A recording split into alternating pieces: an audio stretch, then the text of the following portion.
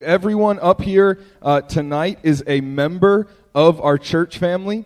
They are not trained pastors. Thor is a pastor in training. Is kind of the closest thing at that. So I would absolutely expect from you that you would 100% understand the courage it takes for them to get up here and serve you in the way that they're going to serve you tonight.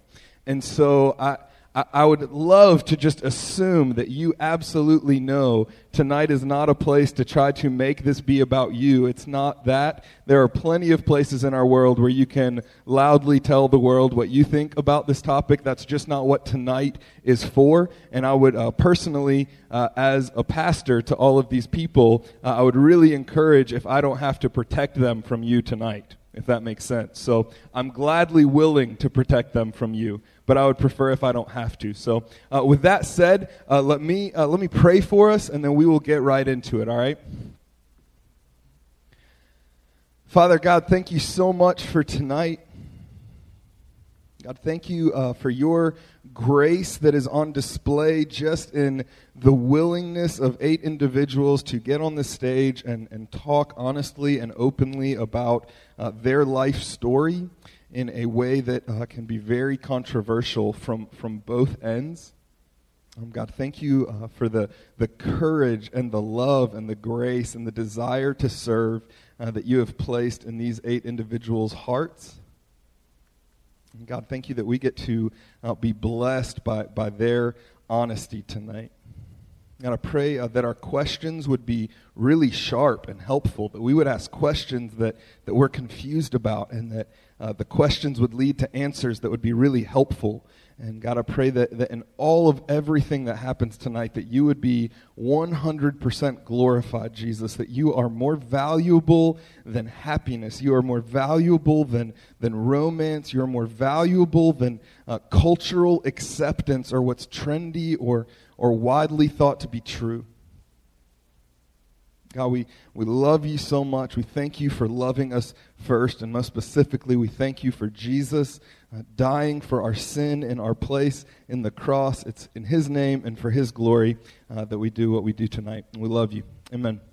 Would y'all give a big round of applause for my good friends? I'm not going to name them all, but come on up, Liminal members.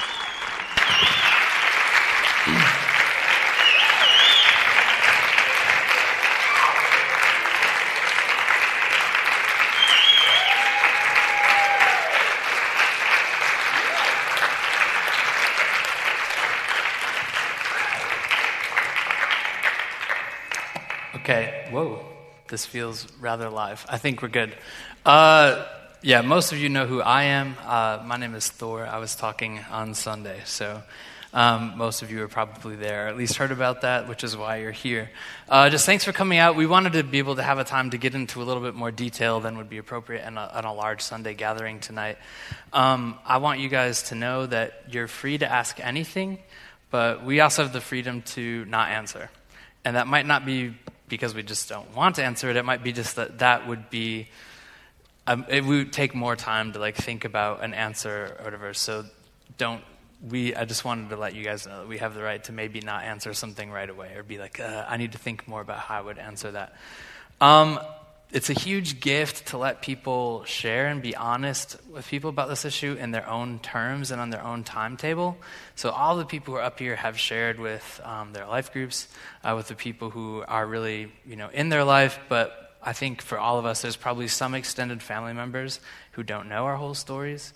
And so I would just we've asked that you wouldn't social media this, so that you wouldn't take any photos on your phone or Instagram it or tweet it or Facebook it or Snapchat it or anything else, because it's a gift to be able to share with your family members in the way that you want, and it'd be really bad and awkward to accidentally your aunt or your grandmother or something finds out through some other channel. And so we just ask you to respect that.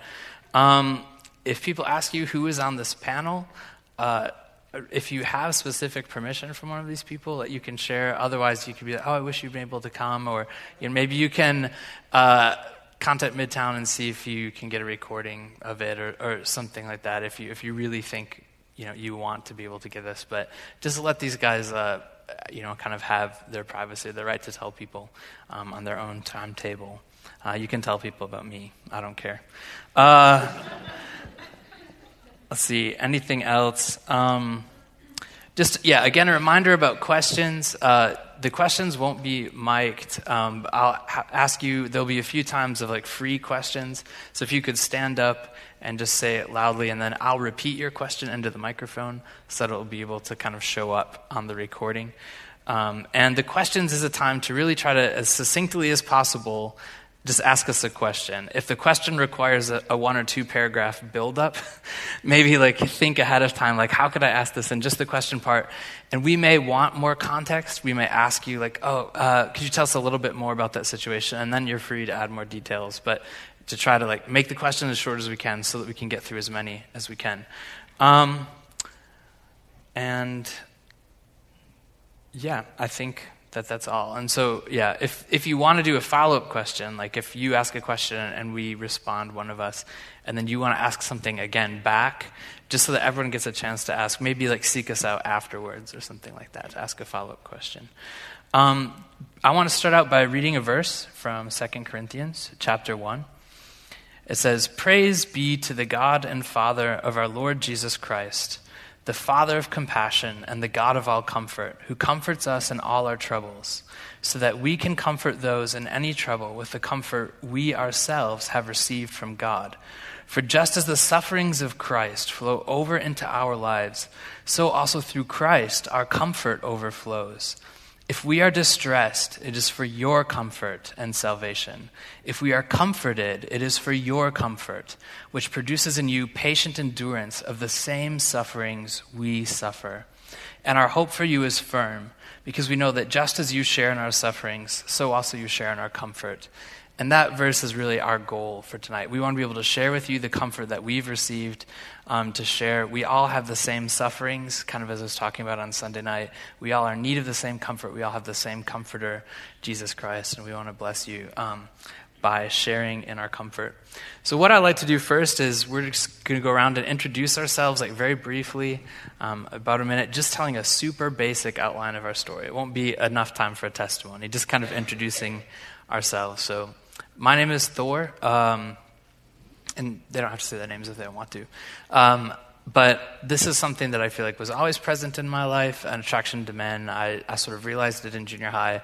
It was something I was really ashamed about, and I thought that there was no place for me in the kingdom. But I met Christian friends and kind of went through a period of confusion, thinking my orientation would change or trying to be a good Christian, just in case this was still an issue to God, to kind of outweigh it. But I eventually sort of found the hope of the gospel and found that I don't need to be worried about sort of changing my orientation, but just resting and relaxing and becoming more like Jesus Christ and seeking him out. Mm-hmm. The microphone should be on, so you can kind of pass those around. I forgot to say that. Is it on? Is this one? Maybe use that one. I'll turn this on. And I'm 20 years old. This is weird, giving a brief bio. I'm 20 years old. I'm a college student. And I guess a very brief overview of my story. I knew when I was really young that I was somehow different. And then, I think through puberty and high school, it became apparent what exactly this was in my life. And some of the unhealthy ways that it has manifested itself is within, a lot of shame and thinking that I'm a mistake.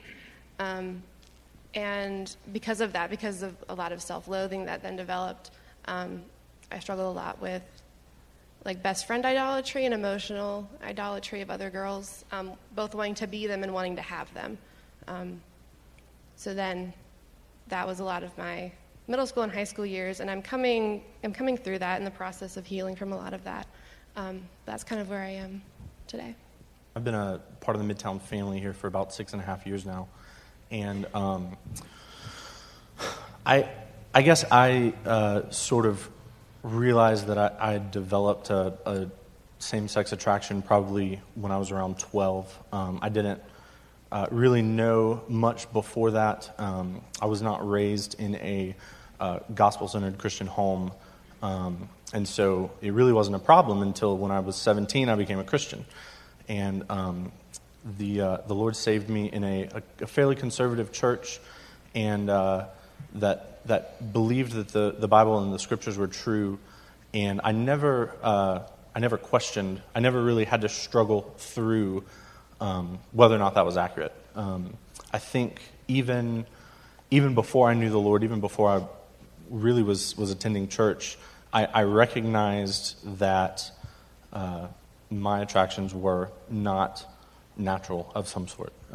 I've been through a lot of counseling. I shared it and was led to counseling. I've experienced some reparative therapy, which is kind of a buzzword in political circles today, and through that have learned to grow a lot,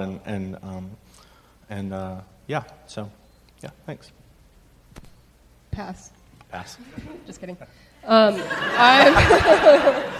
I basically, growing up, I always knew that there was something different about me, and I kind of just boiled it down to being that I'm generally pretty weird and don't like the same things that all my friends liked. And growing up and being super introverted, basically the way that I knew to deal with that was to just shut it down and turn it off. And then that was completely fine until I became a believer when I was 17 and learned that you actually have to deal with emotions and you have to talk through these things with people so that you can be healthy and gain fruit of the Lord. And so it wasn't until I ended up in a very, very codependent relationship and was able to see that where my attractions lied and how that was affecting my relationship with the Lord. And then I was able to confess that to my community, and they've been the greatest support I could have in guiding me through that and just pushing me towards Jesus throughout that. I've been at Midtown for about 5 years now. I guess I noticed just kind of a difference in my attractions probably sometime early middle school. Grew up in a Christian household with divorced parents, so lived with my mom. Eventually realized that what I was experiencing was not in line with what I had been taught, and so I guess that led to just a lot of shame and guilt and trying to suppress the feelings instead of talk about them. I just hid it from everyone. So high school was pretty uneventful, but college is when I the feelings were kind of a little more real and got into some unhealthy relationships. But eventually, through super gracious parents and the Lord just pushing me, got to Midtown, met Thor, heard his testimony, confessed like my whole life pretty much to Thor for the first time to anybody, like huge burden lifted. And just like ever since then been walking in really good community at Midtown, awesome roommates, awesome brothers and sisters, and just like constantly seeing like the grace of the Lord through my community. So that's been really cool. I am from Columbia. I've been at Midtown for about 4 or 5 years.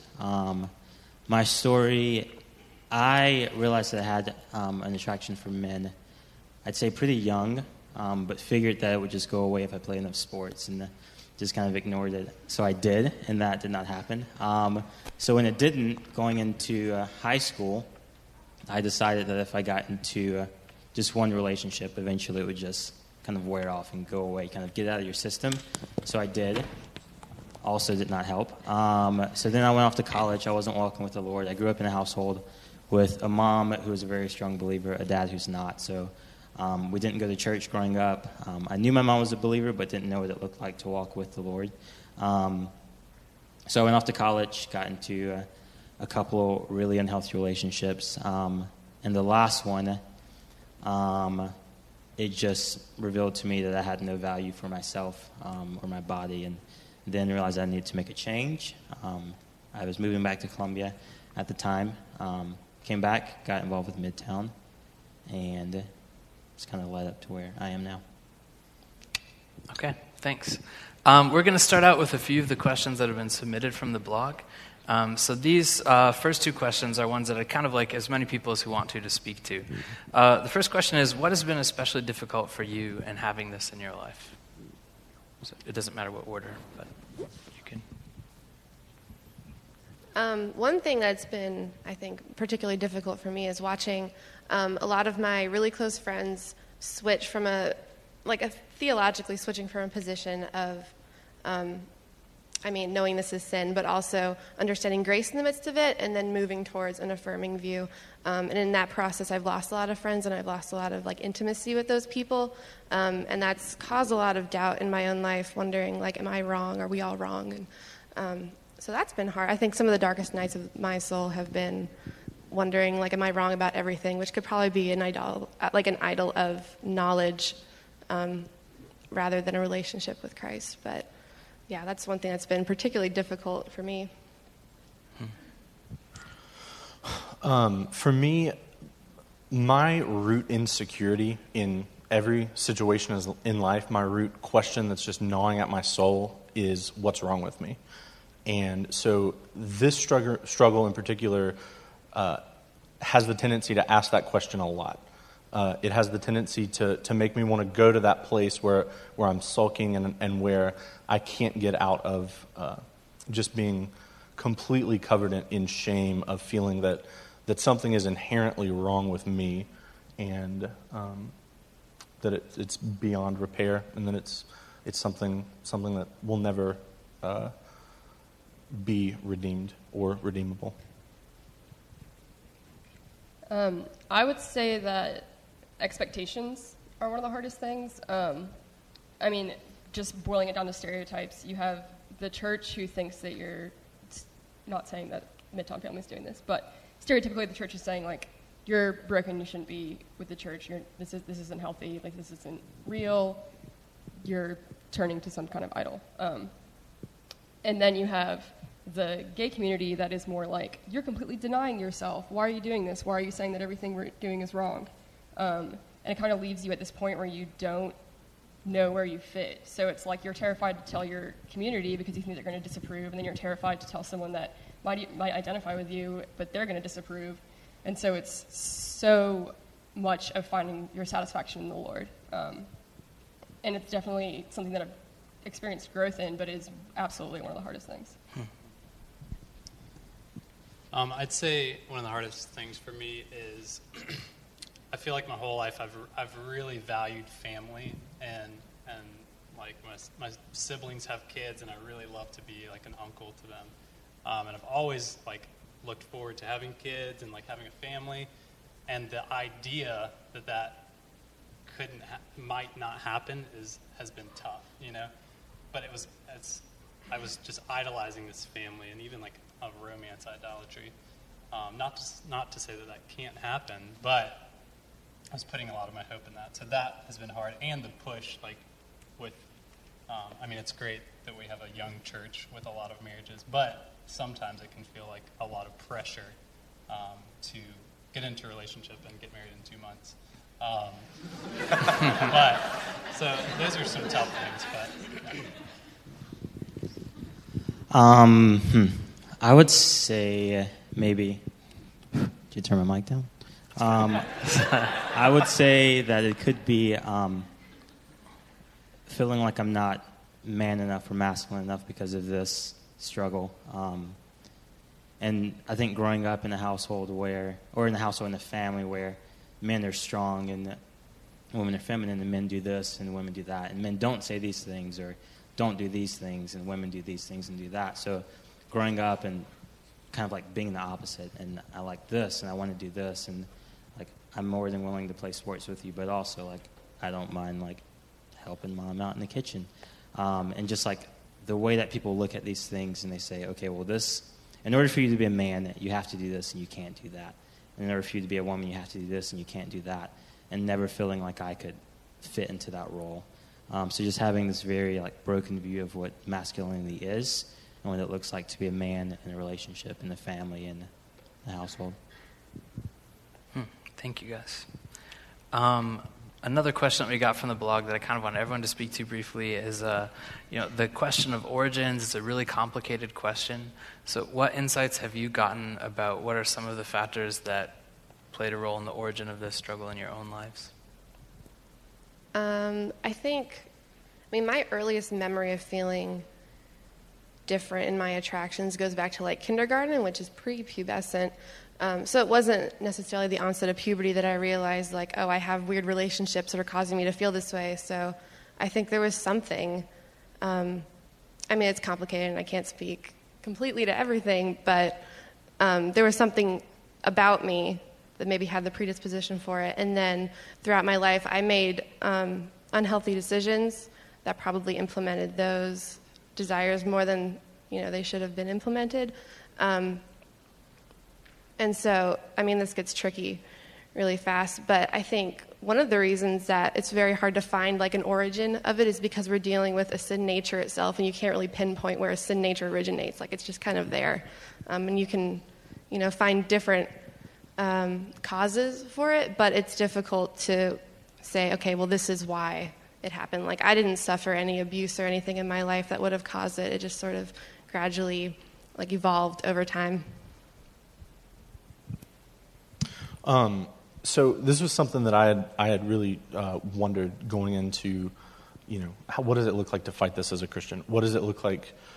Do I fight this if I'm a Christian? And so I started going to counseling, and part of that was kind of digging into some past stuff that I had misnamed or in my mind forgotten. And so I realized through counseling and through going through some memories that when I was 5 and 6, I was sexually abused by a couple of different people, and that in and of itself, from people that I've talked to who have also experienced that, there's kind of one of two ways that young boys are going to go from that.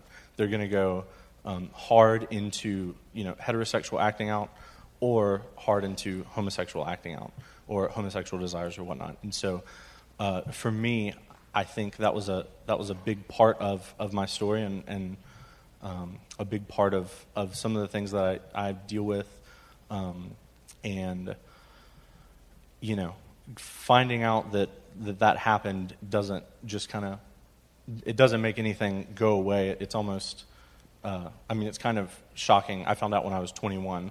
That something happened when I was 5 and 6, and I thought it was something completely normal and natural. And so, but I would say for me that was probably a big part of where a lot of my attractions kind of come from.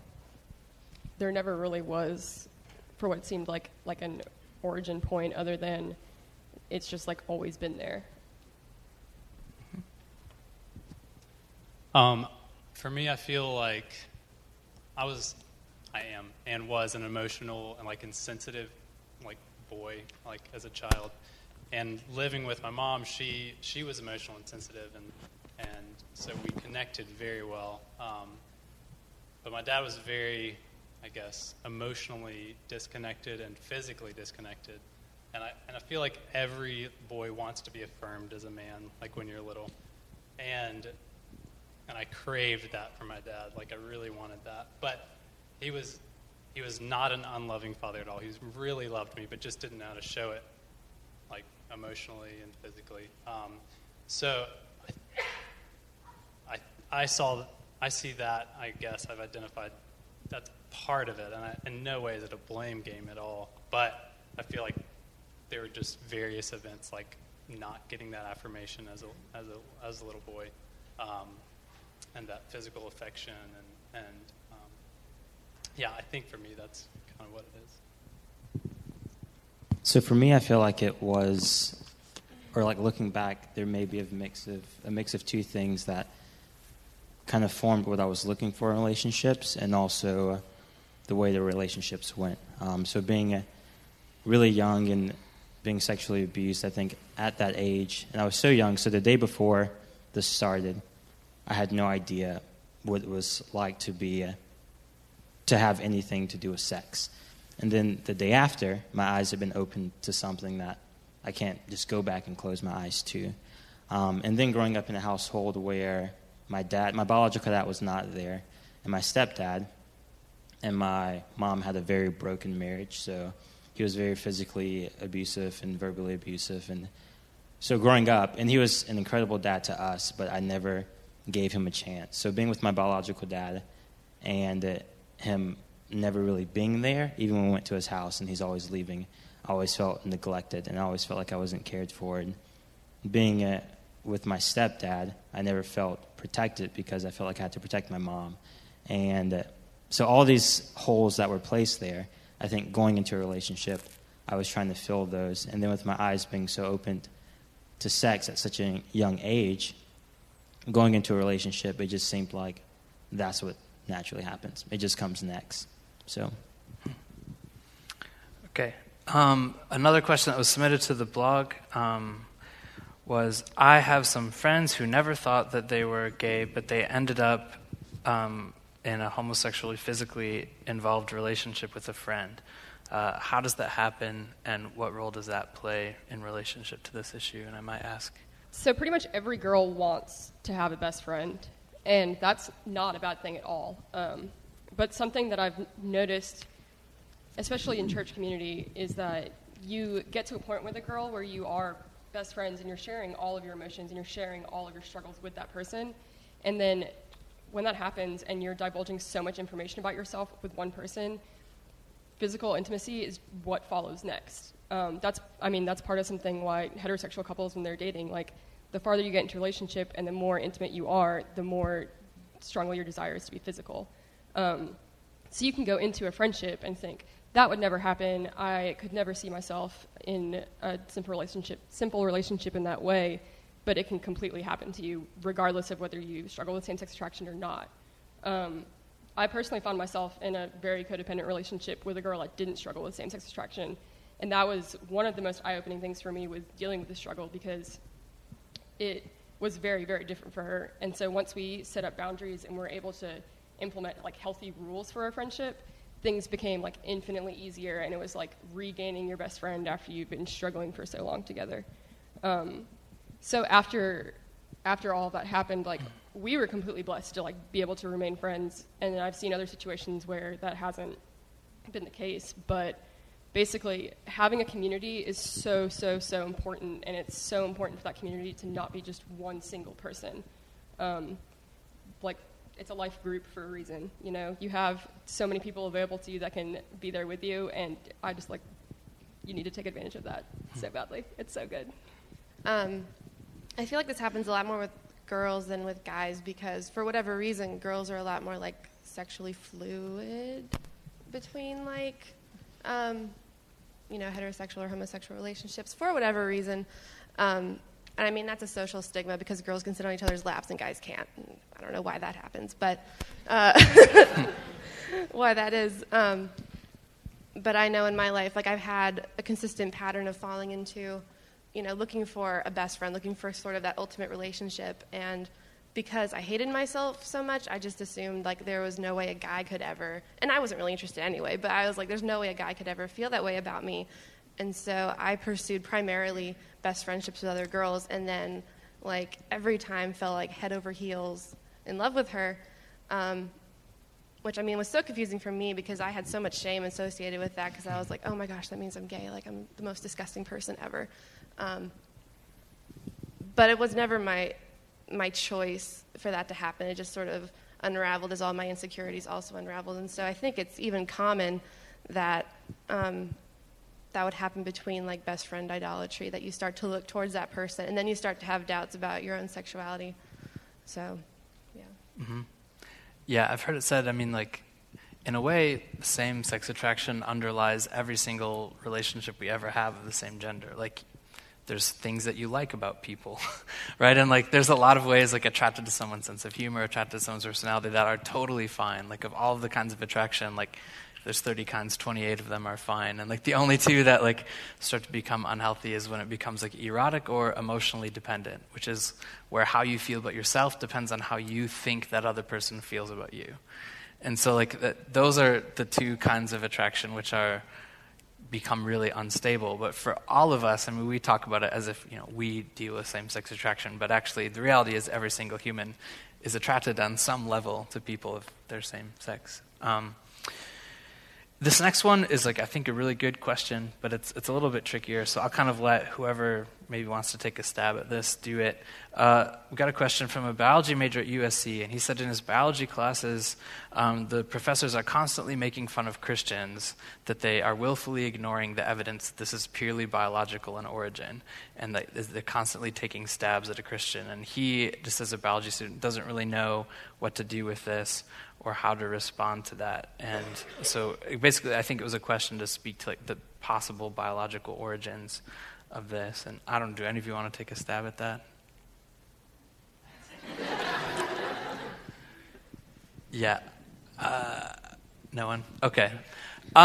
Maybe I'll just really, like, as much as like it is sort of become like the standard package that this is purely biological in origin, when you actually go in to look at the studies, there's a lot of very complicated factors involved. I found an article from Joseph Osmundson. He's a professor at the New School in New York, and he wrote an article in the LGBTQ Policy Journal for the Harvard Kennedy School, which is like a very good review of all of the biological studies that have been done on the biological evidence of homosexuality. And they're very conflicting. And he's actually saying to the gay community, like, we don't want this to be biological.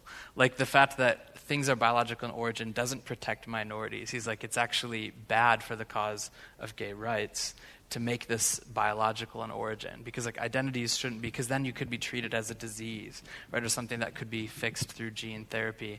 And actually, I mean, you can do a lot of the research on yourself. There's a lot of different kinds of studies. There's like twin studies, sibling studies, and it's so hard. It's like a very small and self-selecting pool of participants, so it's very hard to prove anything. There's MRI studies, but neurological activity is not genetic either. Like, that's really socialized. And sibling studies are hard because you share a lot of environment as well as sharing a lot of genes. And I even think it's interesting. I know of at least 6 pairs of identical twins. 2 of them were people I had been involved with, where one twin obviously was interested in men. The other twin was not interested at all. And they share 100% of their DNA. Right, and the one like couldn't really understand. So it's impossible for it to be purely biological. So the picture is much more complex, and it serves a lot of political purposes. Or it's easy to kind of say, "Oh, you were just born this way," in the words of Lady Gaga. Right, but there's a lot more complexity. Right, we're dealing with humans. There's biological, and I just like the verse that Jesus says when he's talking about eunuchs. Which were men that were unable to have sexual relationships. And he says in Matthew 19, he's like, some of you were born this way, some of you were made this way by other men, and others of you chose to be this way. But there's a place for all of you in the kingdom of God. And I think those 3 things that Jesus mentions, what you were born with, what happened to you, and then what you choose, none of those is the root of this, right? But like a biological predisposition might be there that interacts with environmental things that happen to us, which then maybe get reinforced by what we decide to do with it. And,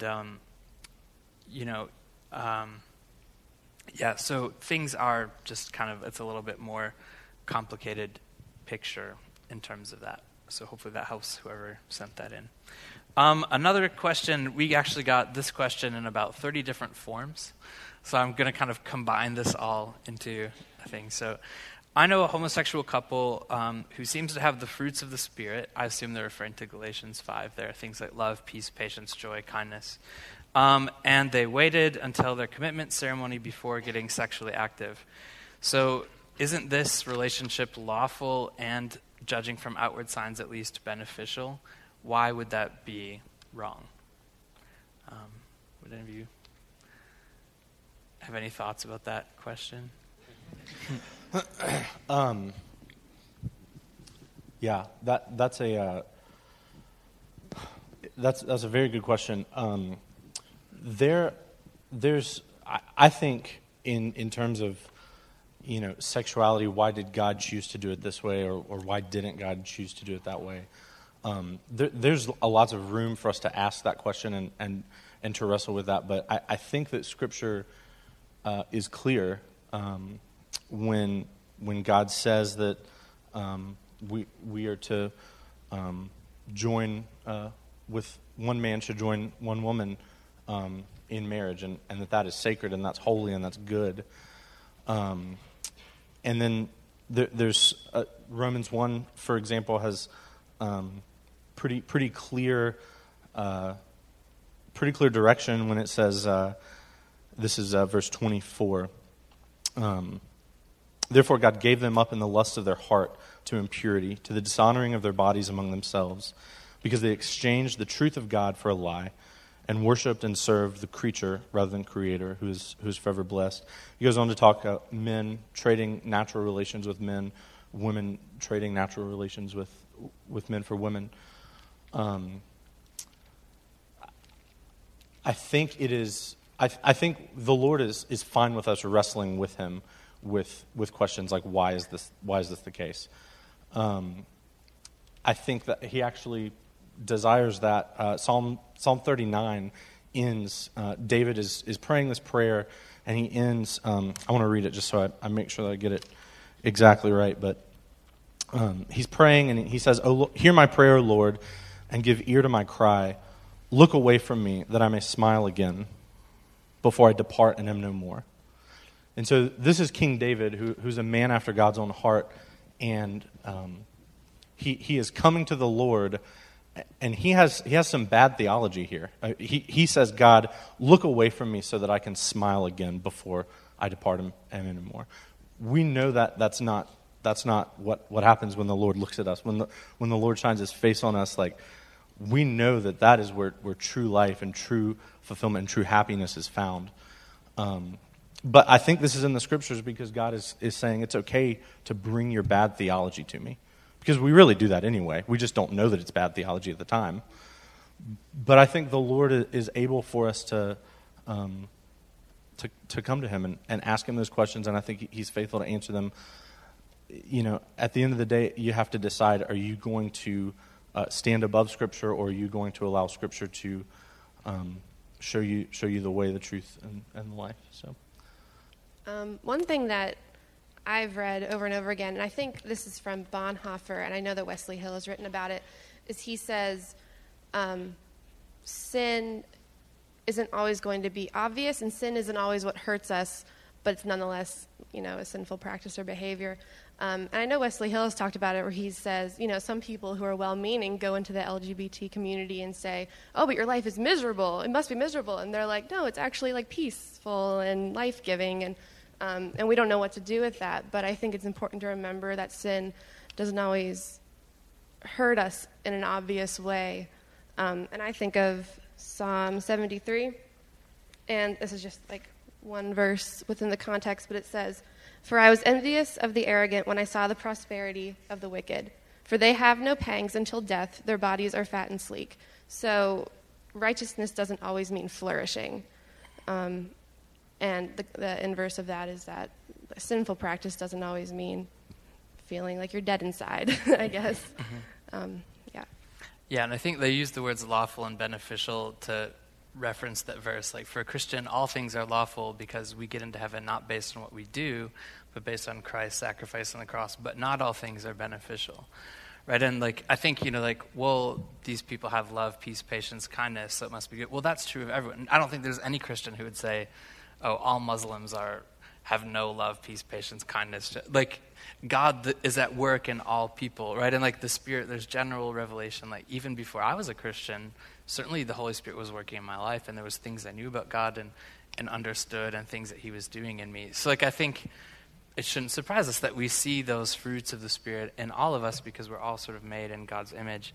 But yeah, I would agree that what's beneficial. When the Bible's talking about beneficial there, what they're more meaning is not does it make you happy, like what I talked about on Sunday, or does it make you rich? What they mean is how does it affect how close to God you feel and how much you're able to let God into all areas of your life in a very relaxed way without any feelings of fear or shame or hiding or anything getting in the way of your relationship with God. I know that's a very complicated question, and there's more in particular situations we might be able to talk about afterwards. The next question was very interesting, and then we'll open it up to the floor for a while for you guys to ask questions. Aside from certain diseases, is there anything harmful to a person about homosexual activity? That's kind of a vague question, but I'd be interested to hear anyone's thoughts. I'm going to go ahead and say that homosexual or heterosexual sex either way can be destructive to a relationship when it's outside of a covenant marriage. and can destroy relationships because you're experiencing intimacy with someone that hasn't built a covenant with you. And I feel like you're kind of cheapening it to an extent. Mm-hmm. Any other thoughts? One thing I think that was like maybe harmful in some way to me was like, you know, I would seek out someone to be involved with whose qualities I wanted to possess. And it was almost like cannibalistic. You know, like a cannibal, they would eat the people who they admired the most, so that by consuming them, they would hope that they would sort of ingest those qualities or those characteristics. And like, I think, you know, people were doing that to me too. So I think like it kind of, and certainly this isn't just the case in homosexual relationships. It was like someone was like, I want this thing that you have. And so I was like a half full glass trying to have this person fill me. I think he was the same way. You know, like I want what you have, but like we were both glasses that were sort of like half full, like trying to fight over who gets to be full. Right, and like to fill each other, and it rather than just like being at peace and like both filling ourselves up with God, so we're both like overflowing into each other just out of the overflow of what God was doing in our lives. And I think there is also like a certain narcissism, like it's very easy to be with someone who's just like you. And I think part of the fear and part of the risk and the challenge when I talk to my brothers about dating women is just that they are so different. They're like, I have no idea, you know, the way that they think. Like I have no idea the way that they experience the world, and like it's this cross-cultural thing like all of the time. And I think like God actually wanted it to be that way. Like he wanted us to be like having to speak a foreign language whenever we're in a relationship, of like completely at a loss to understand like the worldview of this other gender. Like I love gender. I love it. I'm a linguist. I write a lot of things about gender. It's such an interesting concept to me. And yeah, like I think that there is something about that love of the stranger, that love of the other, which runs all throughout the Bible in many, many, many different forms. We'll open the floor. Any other questions? Yeah. Okay, yeah, so Pope Francis said that gay people should be integrated in society, that he upholds the Catholic belief that homosexual acts is still not the center of God's will for humans, but that gay people should have full integration in society and ministry. What does he mean like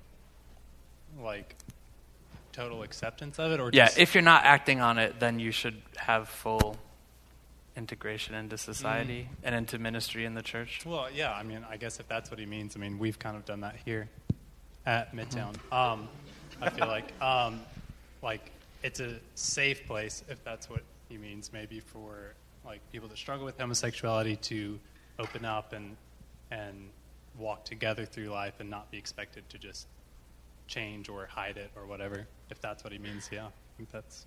Mm-hmm. Yeah, Christian life is often about walking an awkward third path in rejection of the options that the world gives. Yeah, any other questions? Yeah. What are some specific practical boundaries that you are putting into your life on a daily basis to help you put to death the demons? Mm-hmm. Can I ask maybe a follow-up question, like boundaries in terms of relationships or activities or...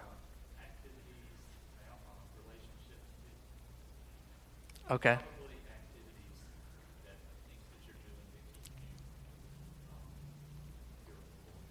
Okay. His favorite word is boundaries, and so I might give him the first crack at this. Boundaries provide freedom. That's why I like it. I agree with that. Wow, whoops. Can you repeat the question? Sorry. What practical boundaries are you putting in place in your life which help you to live out this walk Christianly? Yeah. Quick confession. I don't think.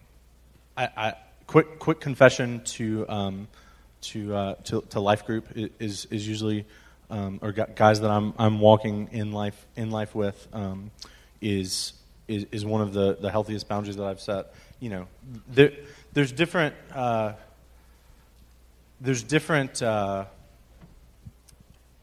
People each have different temptations and whatnot. So, you know, for one, it may be putting a filter on your computer. For another, that may not be an issue at all.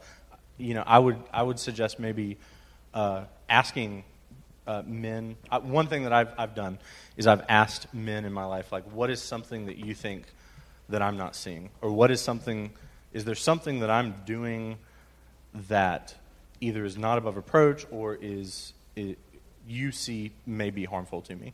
And so, kind of doing that. Are there any boundaries that you've had to put up? No, just kidding. This is an interesting question for me because, I am, the most introverted person you'll ever meet. And so I prefer to live in, my own little world where I don't have to be vulnerable with people and tell them, a lot with what Ryan was talking about. But that's just not healthy.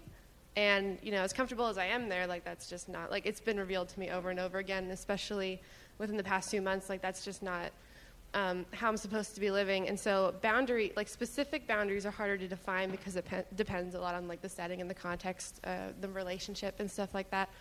But I think understanding how love works and understanding that, because I have an erotic tendency towards a certain person does not mean I have to act on it. And, by no means that I have to marry that person. Understanding that, we like to see love on a spectrum of friendship to marriage. And I feel like love works more as agape as an umbrella term. And then you have friendship and then marriage under that. And so understanding a marital, relationship is only one way of expressing love for another person. And so understanding how love works in that way has helped me out a lot.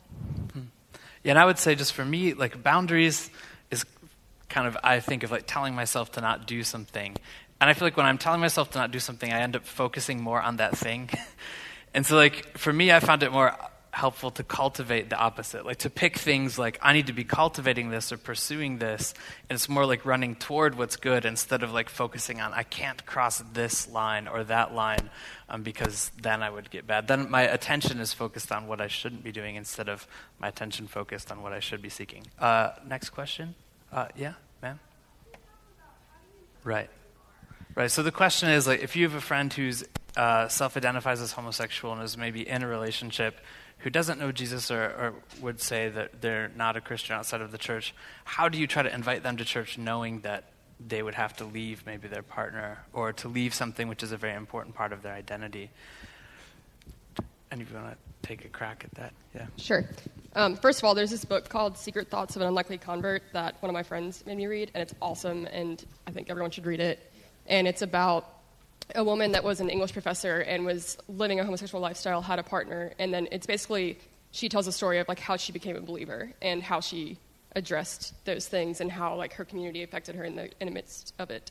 One of the great things about having friends is that they usually aren't going to immediately shoot you down when you disagree. And I think that's why, in expressing Christ to someone, building that friendship is so crucial for them to take anything that you say as legitimate. And then on top of that, you're not going to reconcile your sexual identity in one day. If you have, a conversion experience, you're not going to immediately be okay, I'm done with it now. I'm done with living a homosexual lifestyle. It's going to take time, and it's going to take your community, and that's just another part of sanctification. So as you grow to become a believer, yes, that thing could be coming in the future, but it's dealing with what's happening right now and how the Lord is working in your life right now. A lot of it is, I would say, is about discernment and just trusting the Spirit. So just like in my relationships with my brothers and my sisters who are part of my church family, when I'm in conversation with them, when we're hanging out, I want to get to know them. I want to know what's going to be good for their heart, what's going to be bad for their heart, how to talk to them. With my friends that are not believers, that are outside of the church, it's the same exact thing. I want to know their hearts. I want to get to know them on a personal level. When I talk to them, I'm going to trust that the Spirit is going to lead me in my conversation. So when we sit down for dinner, I know that at that dinner, it's not my job to say, this is what Jesus did, and this is what Jesus did, and this, and now you have to accept Christ. And just wait for them to say, oh, now I'm accepting Christ. I know that I show Jesus in the way that I love them, in the way that I listen to them when they talk, in the way that I'm able to relate to them when things are hard with this walk that they're taking because they're human and I'm human. And through that, you build a real relationship with them, and then you get to talk about all these things. And also staying true and firm to who you are. So in this relationship, no matter how much I love them, I'm never going to change what I believe in. And building that relationship, they're going to know that. So when they come to me for advice, they're going to know that I'm going to give them advice based on Scripture. Yeah, and I know some people who were in that position. They were in a relationship for a long time. One or both of them came to Christ. And they didn't, the reason that eventually they did decide to just transition that relationship into just a Christian friendship, sort of like shifted gears. And that worked because the church didn't make it a precondition. It wasn't like, oh, you became a Christian, guess what, now you're done, right? Like, they let people, like, after being around Christian community for a while, what they wanted actually changed. It's kind of, to me, it's like someone who said, I would never become a Christian because God's going to call me to be a missionary in Africa and live in a hut somewhere, and that would be terrible. Like, well, I guess that's possible, but I think, like, by the time you got to this point that you would actually want to go to Africa. Like, it's not like God puts a sign, like, go to, like, if you hate that, like, it would be the end of a process of really changing your desires and changing your perspective and what you want. And so, like, for, some of my friends, like, if you were in a relationship and one or both of them became Christians, like, I think over time, as they were in Christian community, if, as their desires aligned with Jesus, then they probably would, the Spirit himself would tell them when it was right and in the way that needed to be said, if, to back off from that to a friendship. Good question, though. It's really hard. I have a lot of friends that I'm working, have in my life like that. So, yeah, other questions? I'll do in the back. Yeah? You're talking about the time frame, like someone becomes a believer and they're struggling. How do you deal with the person? Okay, yeah. So the question was, like, what if someone seems content, like they've met Jesus and they seem very content to be in a relationship, maybe years have gone by, like, when would the church maybe want to step in and say something, and be like, any... Yeah, I mean, I think that this is a question that we deal with believers with all kinds of sins that we notice in each other. And if there's anyone that you're walking with in community, specifically at Midtown in the life group situation, and they're content in their sin, regardless of what it is, then at that point it is our job as their community to start to call them out on that sin and to not let each other be complacent in the things that are very clearly the things that God has said in terms of how we're supposed to live and how we're supposed to love and all those kinds of things. And so I think, like, ultimately, a lot of it goes back to what Mark was saying in following the Holy Spirit's leading and guiding you and knowing when that time comes.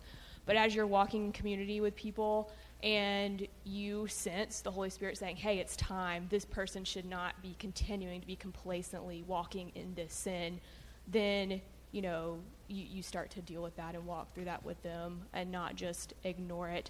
And that's the case with any sin that we're dealing with people that we're walking through in life. So, I would also suggest digging deeper. I mean, you can't claim whether someone is saved or not, like, you don't know that. But you can have faith in the Spirit in them, and you can just continue to push them towards Jesus. I mean, there definitely comes a point where when their acts aren't in line with what the church says, then you, like, have to step in. But, like, along the way, praying for them and telling them truth and digging deeper and seeing, like, where the heart issue is can definitely help for outward acts. Yeah, and a general principle, I think, is that what if someone is unrepentantly greedy? The Bible says that greed is a deep sin. In fact, Jesus talks way more about greed than he does about this. It's like, if someone was greedy and in the church for, like, several years and showed no sign of stopping to be greedy, we would say something kind of like about the greed. And, I even got a question like, what should I do with a family member who is, living with a homosexual partner and is unrepentant of it? When should we just, like, kick them out of our family? It's like, well, what if your family member was unrepentantly greedy? Like, how would you handle that situation? Because to God, that's very serious, right? But so we don't want to, like, confuse what our culture thinks is a more serious issue with what God does. But we would also, I think, if someone was unrepentant about their greed after several years, like, the Bible kind of walks us through steps of, like, how we would start to, like, say, what are you trusting in? Like, what role does Jesus play? Yeah, another person?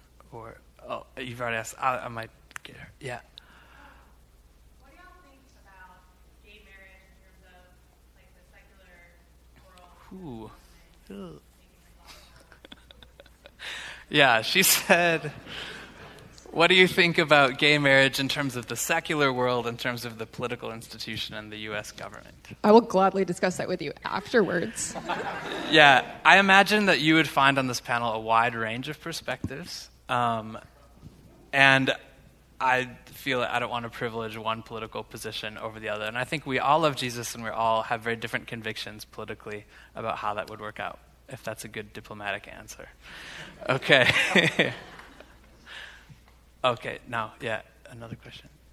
This whole time we've been talking about homosexuality and homosexuality. That's a great question. And, I think you've probably noticed that we using the word same-sex attraction or same-gender attraction, that's, I think, one of the ways that we try to get around that, is it's less of a word which names an identity and is more of like a descriptive term which would catch a much wider group of people. And so different words have different sort of social meanings and I think are more affiliated with identity. Thoughts about how to deal with this in a way that doesn't sort of reinforce the confusion or the mixing up of sexuality and identity. Oh, yes. Sorry, I forgot about it. Thank you. I didn't know what that signal was for. The question was, basically, in our culture, homosexuality is talked about as if it's an inherent identity. And in the biblical worldview, all Christians are called to abandon or to throw off all of these identities. Any of these things, Greek, barbarian, Jew, slave, don't define us. Right? So how do we talk about this in a way which doesn't reinforce our culture's sort of stance that sexuality equals identity? So that's why I was talking about, we sometimes use a little bit more specific terms that focus on the verb rather than this abstract noun. Any other? I have never identified as gay. I've never, that's just, for me, one thing, if someone asked me, someone asked me last week, how would you identify? And I would say, I'm a Christian. I'm in Christ. I'm hidden in Christ with him. When God looks at me, he sees Jesus. And I struggle with same-sex attraction. So, yeah, and Paul said, he could be Jew. He's I'll become all things to all people for the sake of winning some. Because Paul's only identity was Jesus Christ, he could temporarily take on an identity if he's it would facilitate the gospel to take on this identity. So I will self-identify as gay in certain situations if I think that that's the language that people understand. That's the best term for this person in terms of where they're coming from. I won't in others, if it will, whatever won't be a stumbling block to people, whatever would facilitate a chance to talk about Jesus and make much of Jesus, I'll use that word. And so to me, they're not sort of identities. Yeah, another questions? Ooh. Well, luckily we have some from the blog. I might go to one of those. What can you share about your own opposite sex attractions? If you're attracted to the same sex, does that mean you're not attracted to opposite sex at all? And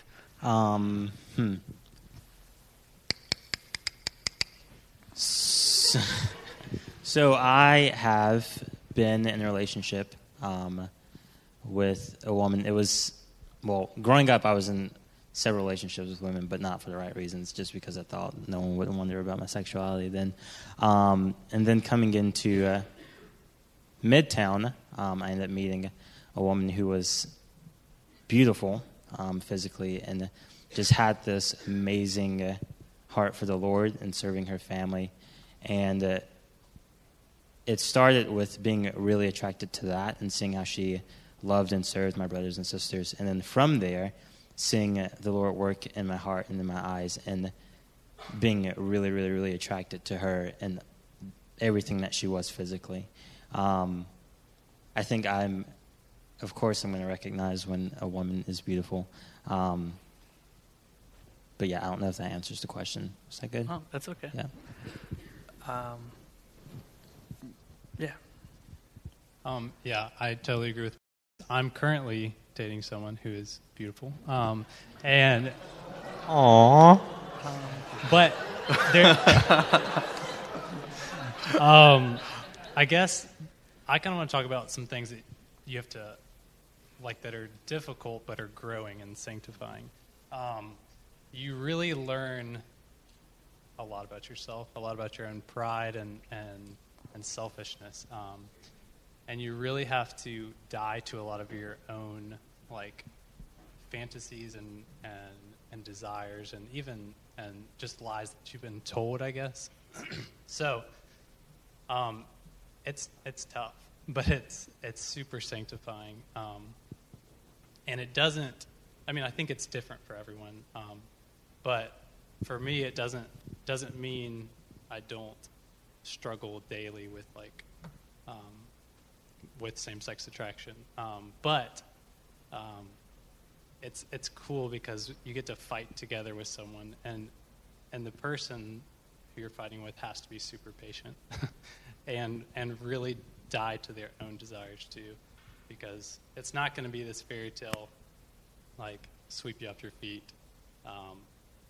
always want to be together, always say the right things, but it's so sanctifying and it's really good. But with dating and same-sex attraction, I feel so the point of dating is to get married, and so the main attraction to marriage for me at this point is companionship. Pretty much every married couple I've talked to at Midtown has said that it's 80% friendship when you get married. Or 95. 95. That's what they usually Mostly tell me. friendship, which I'm big on friendship. It's great. I love it. And so I think that I feel like it's almost a blessing because I don't have a romance idol when it comes to heterosexual relationships. And so it's just purely enjoying someone's company and enjoying collaborating with them. So I'm not all about dating or anything like that, just in general as my personality, but that's definitely something that I would look for. Yeah, my friends were in that situation where the man was primarily attracted to men or exclusively ended up marrying a woman who was a very understanding woman. This was sort of all out in the open as they were dating and getting to married.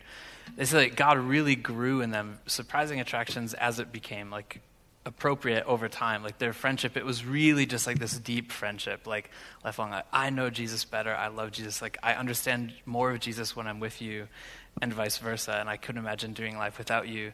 And then as that deep friendship, that deep emotional and just life meshing goes on, that the attractions come as you sort of try that out, and that they develop over time. So our culture would say the first thing you do is you want to have sex with someone.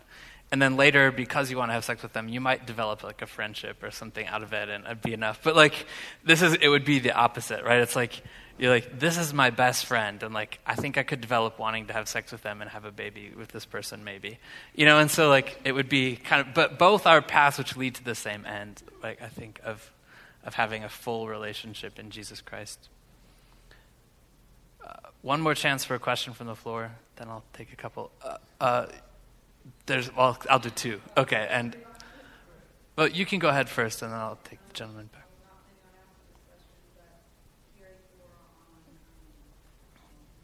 Yeah, so she asked, what about adoption, single adoption? Is that anything that you've considered? And you guys want to jump on that? I'm all about it. Yeah, if I were a woman, it would be easier. Single male adoption is really difficult and really frowned upon for a lot of reasons. I've looked into it. It is hard, just the way that society is, to make that work. In the back, someone really want to ask a question? Yeah. First of all, I have no idea how I want to ask the question. Kind of go to a stereotype. Okay. Can I rephrase and see if I'm getting it? Are you saying if someone exhibits behavior or interests which are stereotypically associated with homosexuality, should you try to help them change those mannerisms or those habits?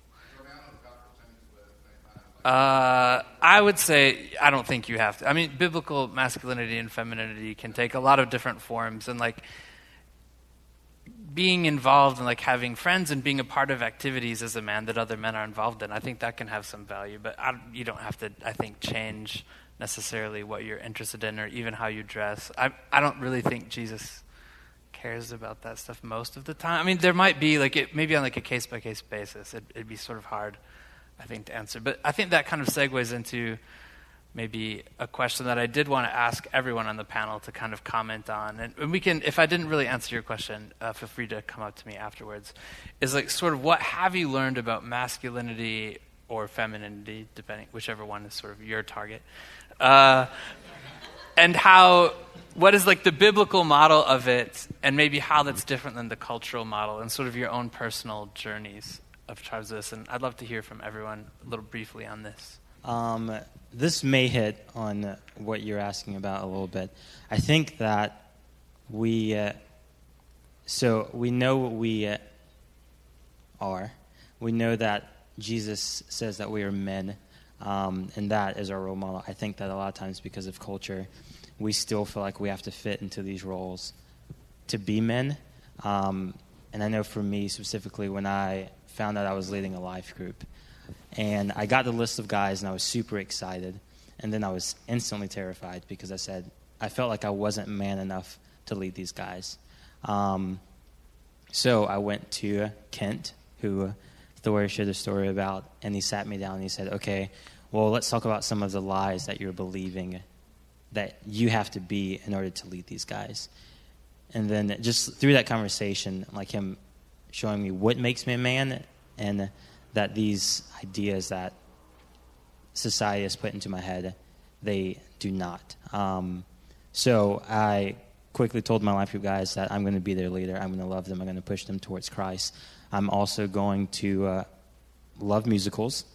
I'm not going to sit and watch football with you. I will play soccer with you, and I'll run with you. And I'm also going to be the first one to volunteer to cook for you guys. So all of these things that are very stereotypical of a man should not do this and a man should do this, they don't matter. They are crap. Mm-hmm. Yeah, I agree. Okay.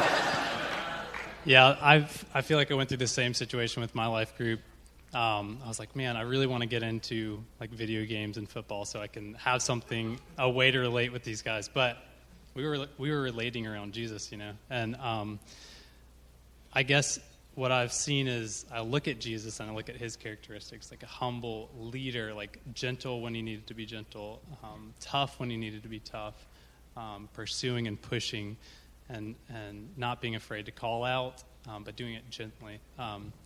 So those are things that I've learned, and it's life-changing because I grew up with a dad who was super masculine and luckily didn't like football, so I didn't have to worry about that.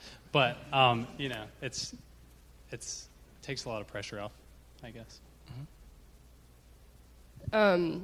One of my favorite things about Proverbs 31, when it talks about being a godly woman, is that nowhere in it does it say you have to like pink or have your monogram on everything.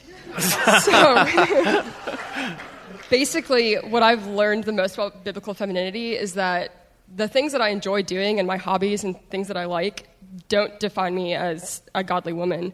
There's definitely been a point where I've like struggled with that idea and thinking that I like wasn't enough of a woman or wasn't girly enough and things like that. But I had like the most amazing life group for like 3 or 4 years, and then I made the weird decision to leave it and start leading, and it was so sad. But I was like so blessed by that life group because all of those girls were so godly, and so it's like, again, community is so key for it because you can learn so much from these people, and then also still like to build things on the side, still enjoy video games. Like, it's completely okay to do this. Mm-hmm. Yeah, let's do. Well, in general, and this reiterates a lot of what has been said, but there's a big difference between like societal gender roles and true biblical femininity and masculinity. So I know for us, societal gender roles in our marriage, like it doesn't look like that. He does the cooking and the grocery shopping. And when we moved into our house after we got married, I was the one hanging everything on the walls with my power tools, which I owned before we got married. So, the gender roles are different than biblical masculinity and femininity. But I would love to say something real quick about, like, in marriage, what biblical femininity and masculinity should look like. And again, this is from Ephesians 5. But it says, wives, submit to your own husbands as to the Lord, for the husband is the head of the wife, even as Christ is the head of the church, his body, and is himself its Savior. Now, as the church submits to Christ, so also wives should submit in everything to their husbands. So, like, biblical femininity in marriage looks like me submitting and as my husband, as the leader of our household.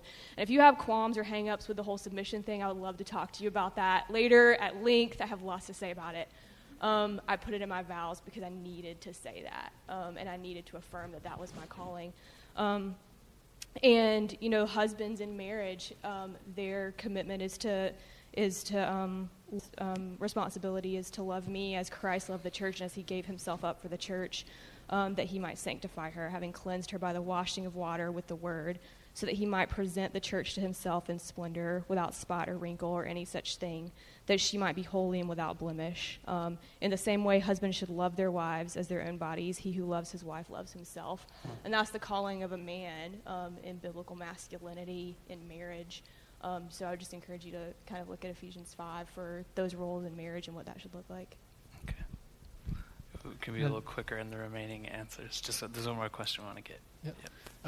Yep. Biblical masculinity is difficult, obviously, through Ephesians 5. But yeah, you know, what I've learned just growing up is, you know, my idea of what a man was someone who had big pecs and was tan and could shave 3 times a day and still have a beard. I shaved on Saturday, and maybe if you get up close, you could count 3 whiskers on my chin right now, and I'm pasty white. But you know, just realizing that biblical masculinity is far more than physical appearance, and also it's okay that I really wanted a KitchenAid mixer, and she got it for me our first Christmas. So you know, it was great. So I'll kind of expound upon this a little bit more in our final question, but the short answer is surrounding myself with godly men, and then one of the most healing things that's ever happened in my life was one of my friends who was leaving to move away sat me down, and you know, he said, you know, you don't play sports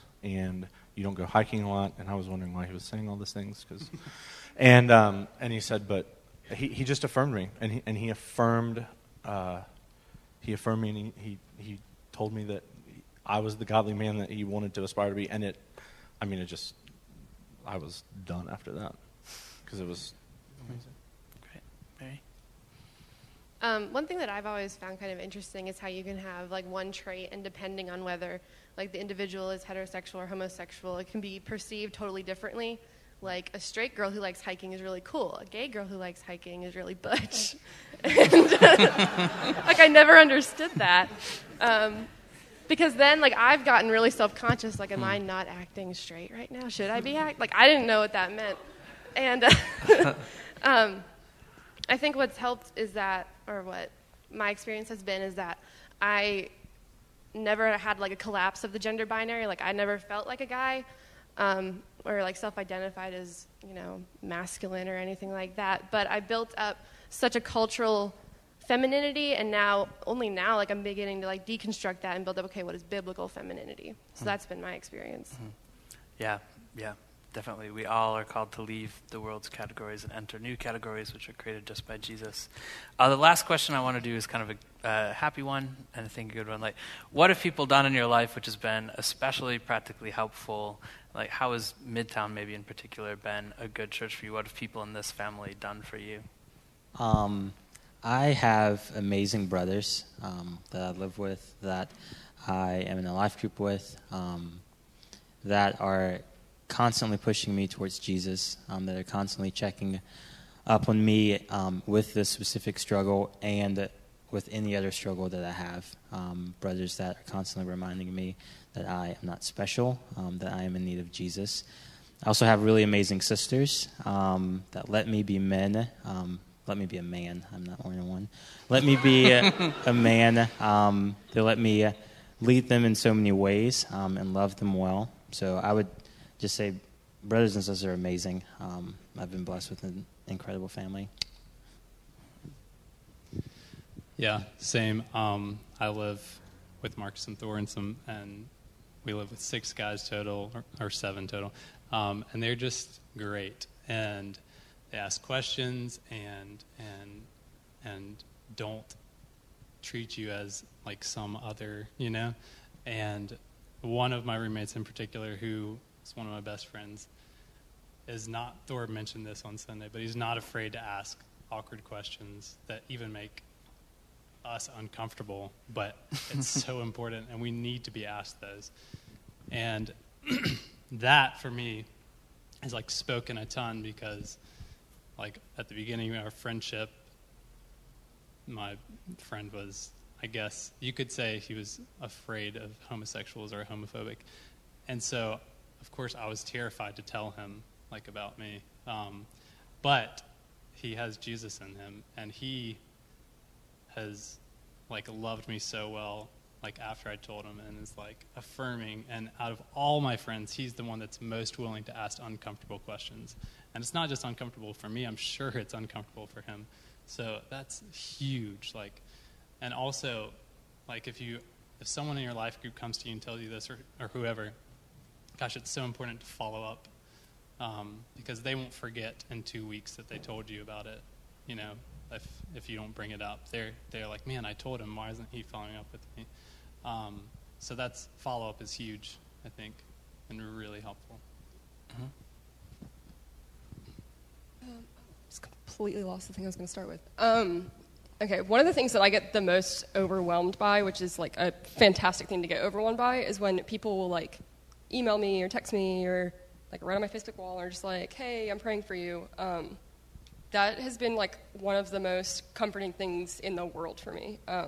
Knowing that someone cares enough to remember your struggle and remember you when they're like speaking with the Lord is huge. And just knowing that, like, when I am struggling with things, I can word vomit to one of my friends and make no sense, and they're just like, okay, like, I'm praying for you, and then will just, like, speak truth to me. It's incredible.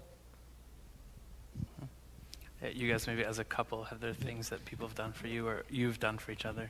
Yeah. Well, I think just for me personally, just, like, what's been very helpful is just, like, when I tell other people, like, in a life group or something, it's just, like, for people to be like what you mentioned on Sunday, Thor, is like, oh, okay, that's your struggle. Like, not saying like, ooh, gross, or that's different, you know, kind of like what they were saying, but just like, okay, we'll walk together through this, and by the way, here's what I'm dealing with, you know, and just treating each other like we all have struggles and they're all equal in God's sight. So, yeah, I mean, just in general, like community, having a place like this where you can talk and let people know like your story. And I mean, this is our struggle.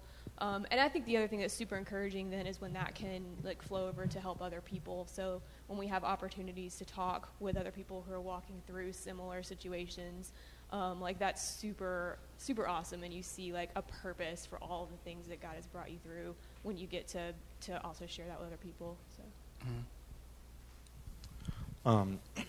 I remember I started leading a life group almost exactly 4 years ago, and I remember the second night that we were meeting, the Lord put it on my heart in a way that I could have not said no, to share with them everything. And I remember thinking, okay, well, I know I'm going to lose a lot of their friendships, but if Jesus is telling me to do this, I guess I have to. And I did.